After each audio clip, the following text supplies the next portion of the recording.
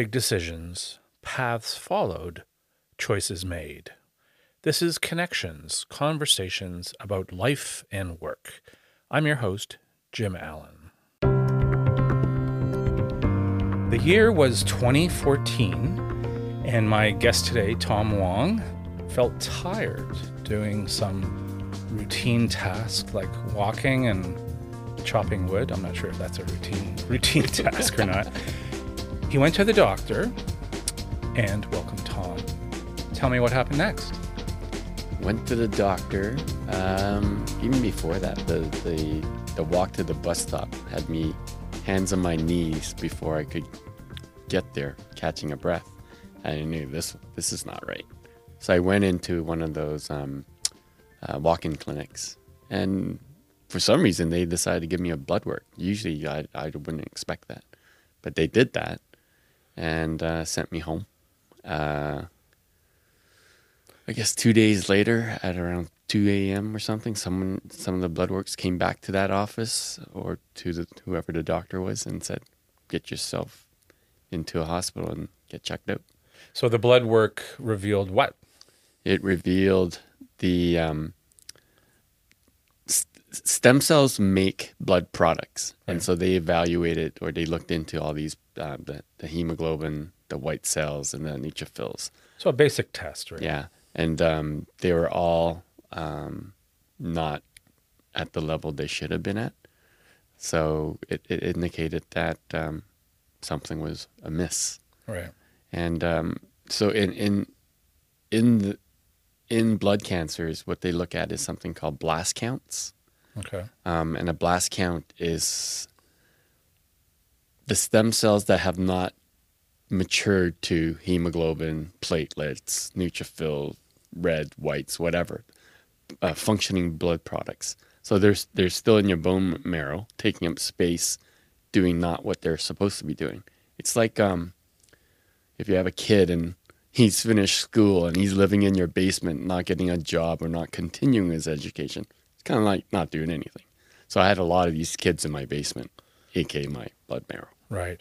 A diagnosis came fairly quickly, though, and what were you diagnosed with? It was called myelodysplastic syndromes. It's the short acronym for it is MDS. Okay. And before they gave it a name, it was actually known as pre-leukemia. And if it... So blood cancer. Yeah, blood cancer. And if it didn't get addressed, it would progress to, I think it would have been ALL, any number of the leukemias. So did panic set in? What was your reaction? Well, I'm Shock, a perhaps. pretty upbeat guy, but that threw me for a loss, right. For sure. But I tried not to wallow in that why me kind of attitude. I wanted to research and see what was going on. And well, my wife is pretty awesome, so she said, "Yeah, you're going to beat this." My son, same thing. You're going to beat this. So right. There's nothing I could do but without understanding it. Mm-hmm. I'm going to interject a personal anecdote here. Yeah. It's like, and I don't tell too many people this, and why not come out today? I'm coming out. Nice. But I had my friends will know this, but I had bladder cancer in 2004, 2005.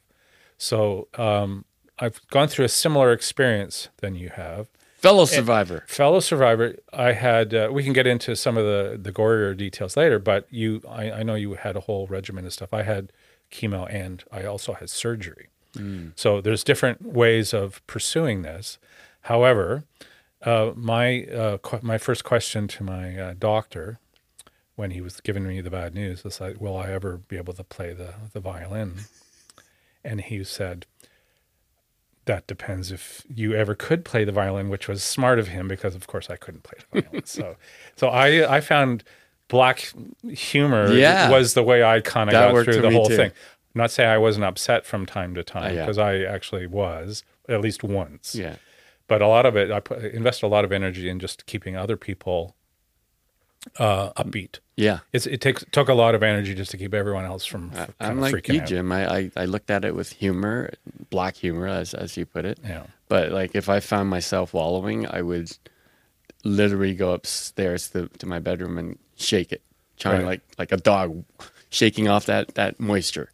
Because you have no choice. Yeah. Right. You have to, Yeah. it's the glass half full or half empty. You Mm-hmm. do have a choice Mm-hmm. sometimes how to handle it. So I've done some reading about your story because you've done some publicity. But the best chance for a cure was stem cell transplant. So what is a stem cell transplant? So a stem cell transplant is where they remove my bad stem cells and replace it with healthy stem cells. The likelihood of finding a match was going to be the greatest for my siblings, but they both got tested. Both my sisters got tested, and they weren't a match. So they had a chance of 1 in 4 of being a match, and it didn't come through. They were disappointed. I was disappointed. So the next step was to go on the stem cell registry to see if anybody would match there. What does getting a match mean? So what they do is they look at an HLA. It's a human leukocyte antigen, and they're like markers. So I thought it would come from my family as well, but that's not the case. I don't really know how to explain human leukocytes, but it's not DNA and it's not blood type. So they went through the Canadian stem cell database and there was no match. And then they had to reach it worldwide. So throughout that process, I continued with my chemo. So you ultimately had, 3 rounds of chemo? Yeah. And then you had radiation? Yeah. So you were going through it. You were going through the mill, right? Mm-hmm. So how did you feel during that? Did that knock you on your I was on your pretty butt? white for sure. But in my head, I was saying like, you got to stay strong on this. And I was there were some very good victories. Things like when a buddy of mine arranged for a hockey session at the old Maple Leaf Gardens, I was able to play in that while I was going through chemo. And that was like a funny story with that was I was getting regular blood transfusions throughout my waiting period because those blood products were low. You had to replenish it somehow. So Right. I got blood transfusions of plasma and platelets and red cells, whatever I needed. The day before that hockey game, I got a blood transfusion and they kind of blamed me for blood doping during the game. So that's pretty funny. You did get a match, but it took, I don't know, 8 months or something, which seems like a good thing. But if it's done on computer, why wouldn't that match happen like immediately? It's like because they're just searching in Canada only. Yeah. So And then they do a wider search. That's right.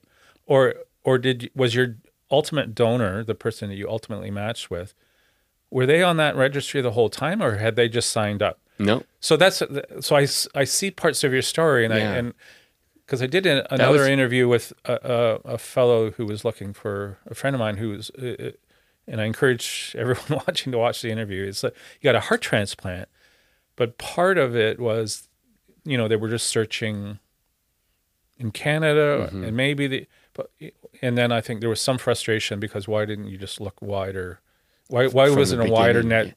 Yeah, it's a good question. So why, if it's, and also it's all done on computer. So, Right. and if she was always there, and so you don't have any explanation for that really. I can think of So it takes 8 or 9, say 7 or 8. So she's on the registry, but Right. they didn't find it until they cast a wider net. That's right. And it wasn't even in Canada. And I thought, okay, it's not going to be in Canada, but look at they have a stem cell program in China. Surely someone in China could match because besides, other than the familial matching with my family, it was going to come from an ethnic that was the same. So Historically, it's an ethnic. Yeah. program.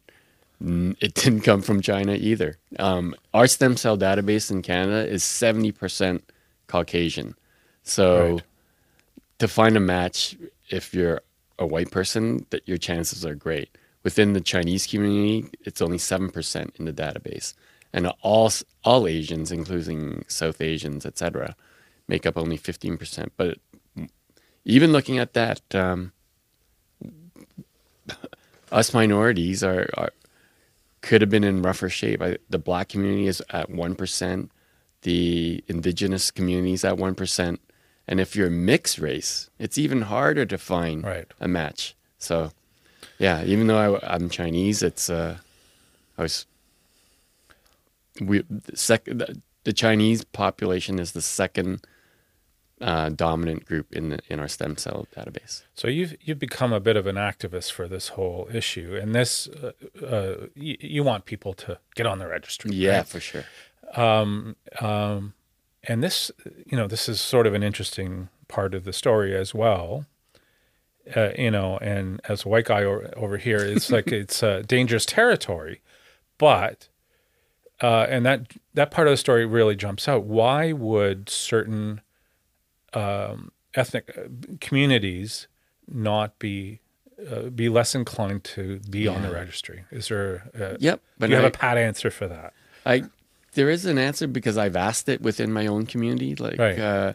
like I know a fellow whose sister's a doctor, and their family, knowing the science, still will not do it, and that kind of shocked me. Part of the reason is because the qi, and they don't want blood products coming out of their body, thinking that it'll, lower the qi, that kind of thinking. So part of my efforts has been to dispel some of those myths. But to get on the registry, they it's a swab of your mouth, right? Yep. It's So it's not. Part of this is just education. So there's no sure. needles involved. No, people They're think, not taking blood. exactly, Right? exactly. And that's a big part of what you're trying to. The message that you're trying to get across. It's not a big deal. No, Right. just to be part of the registry is a huge first step. But the second part of being part of the registry is if you are ever called to be and you're a match for someone, Right. to make sure you follow up and be that donor. There are cases where if you registered, you might have registered because your friend was going through something and you wanted to do something for your friend.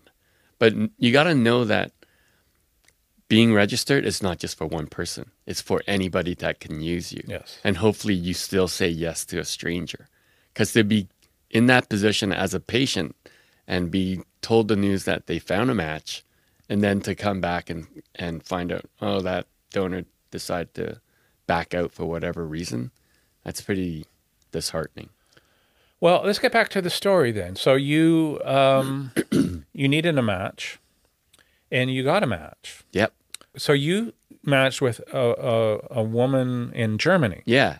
So not your ethnic background. No, nothing. total shock. And then so she matches. And so what's required of her at that time? Yeah. Well, the part there were a few surprises in my match, not in my ethnicity, and not Right. male. And typically, a male is a stronger match because apparently they produce longer sustaining stem cells, so they Right. want that. And in my case, it was a white woman, not even in Canada. So what went into her regimen was they gave her drugs to boost her stem cell production. So she's making more than she needs, which is great because Right. when they take it out of her, she's going to be at a net loss of 0. Right. They're only so when she's built up enough for me, she goes through a process like a transfusion where they take blood out of her arm, centrifuge all the stem cells out of it. And Does she just stay in Germany for this? Yep. Like you didn't need to go to Germany. No. She didn't need to come to Canada. No. Okay. It's amazing. And so they centrifuge it, and then whatever is left over that is non-stem cell goes in her other arm. So Right. she's exactly at 0 loss. Right. And And how long would it take for her to do that? she was on her drug regimen for probably about a month or 2. So they're storing her Yeah. blood? She's building it up first in her system. She's Right. making more, and then they Making- take it out of her. And how much do they take out then? Like a body, like enough to fill your... Yeah. Well, no, not enough to fill me. Enough to get my body used to it and not dominate my body. Because first they have to see if what they gave me actually takes hold. Right. They can't, like, if they took out 100% of my stem cell, they're not going to replace it with 100%. Right. So my blood counts were at 0 for Right. a while, and they monitored me hourly to see if what she gave me was building and building and recreating. During the Yeah, procedure. yeah, Okay. and it was so. So they transported something like a blood product from Germany. It arrives in Toronto. And into me the same way as I received my blood transfusions, although much slower. My Right. blood transfusions, if for like a red blood cells or platelets or whatever, in the past would have lasted maybe an hour. So this is a special blood transfusion. Yeah, they want to give you in slow amounts. So it was and they're overnight. monitoring you to make sure what happened. Yeah. What's the worst case scenario? They could your body could reject it, or Yep. so that, but it's a match, so they know that something's working. Mm-hmm. The toughest bit that I went through in the whole process was I had a case of severe sepsis, and they gave me something to overcome it, thankfully. Yeah. So that's the thing. During these things, there's always there's can be huge some risk of infections. roadblocks and obstacles and. So the big milestones were 2 weeks after the transplant, 60 days after the transplant, then a 6 month period, then a year period, and each time they expect your levels to be better and better and better. And that's what happened with you. That's what happened. Thank God.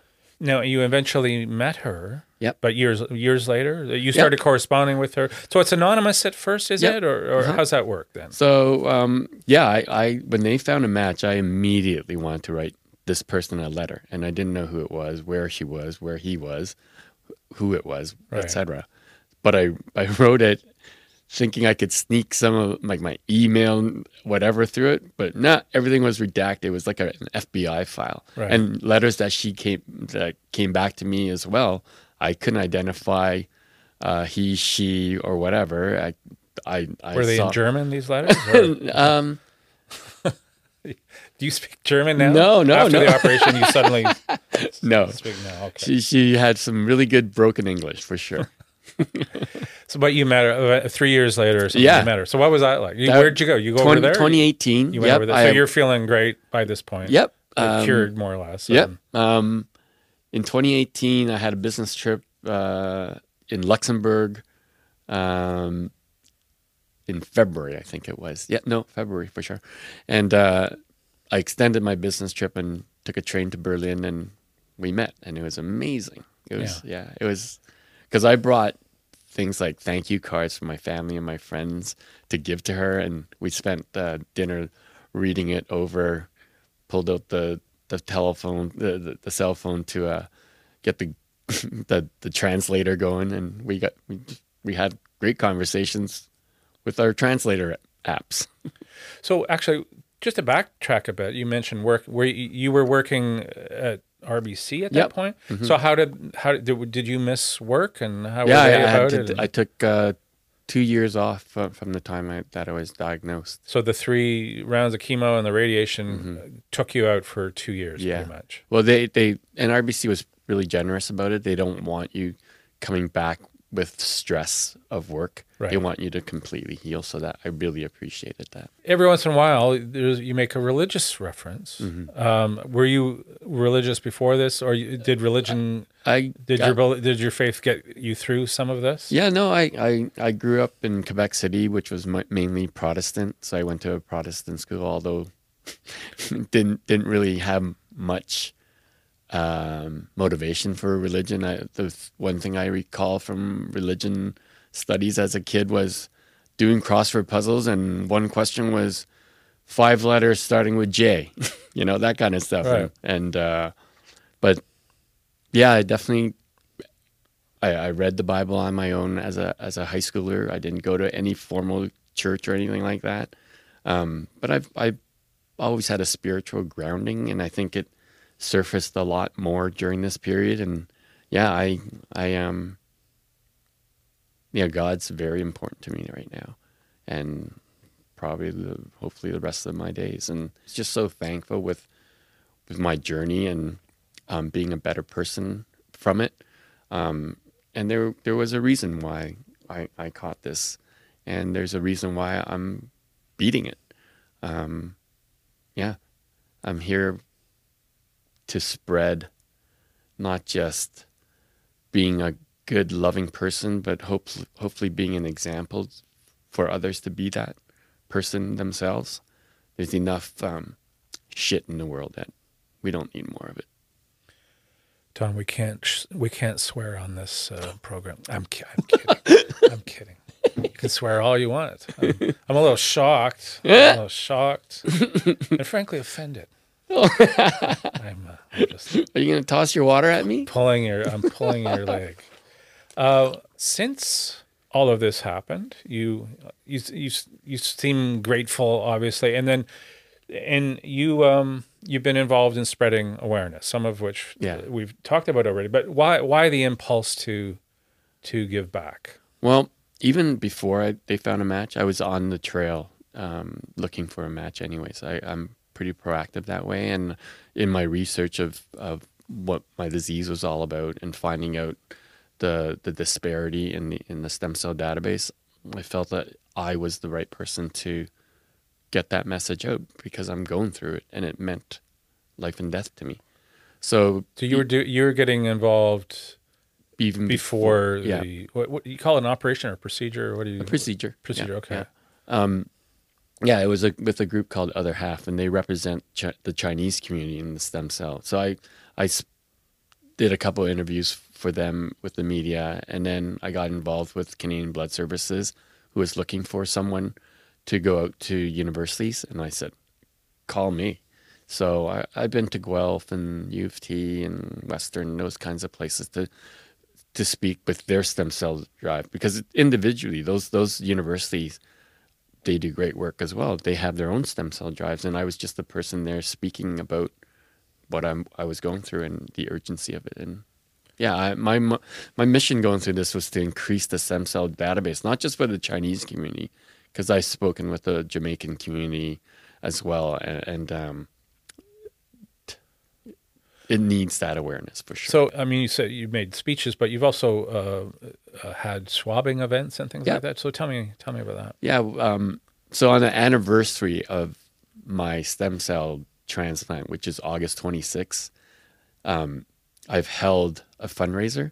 So around the third week of August every year, although with the COVID, we haven't had it for the last couple of years, we've had a celebration called Tom Turns Whatever Age I Am for toys.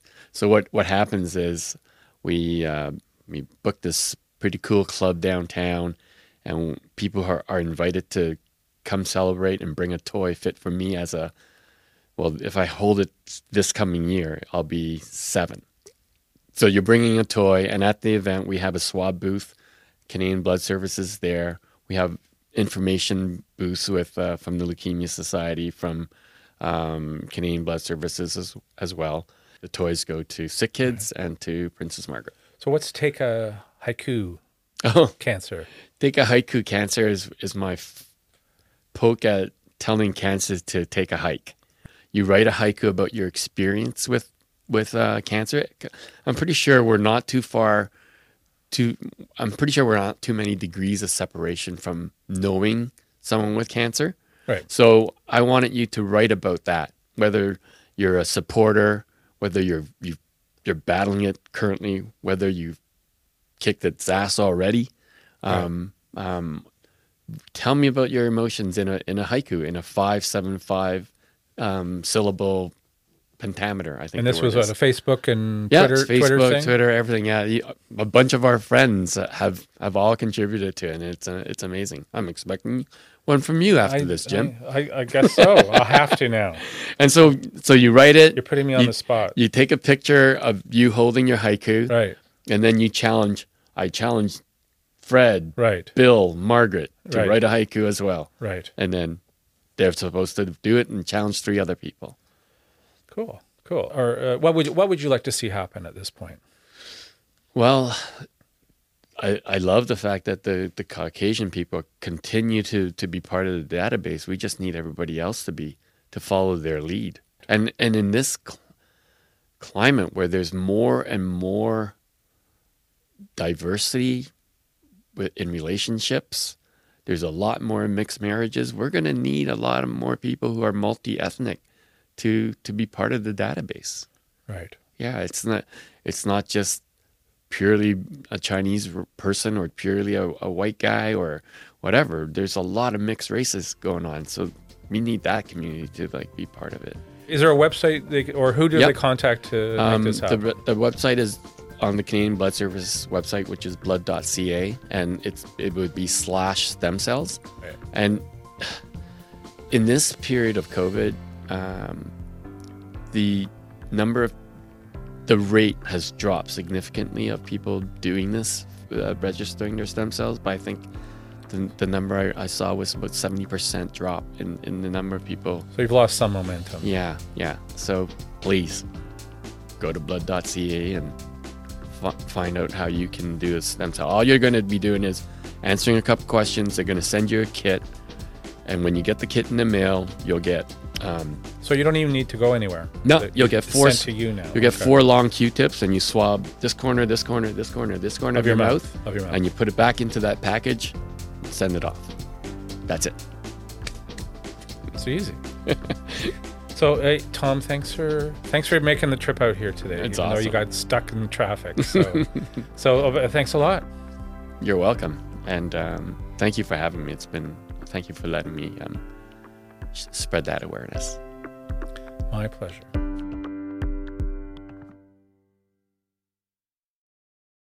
Thanks for listening. If you have a comment or if you want to be on the show, send me an email at connectionsvideopod@gmail.com. And please subscribe.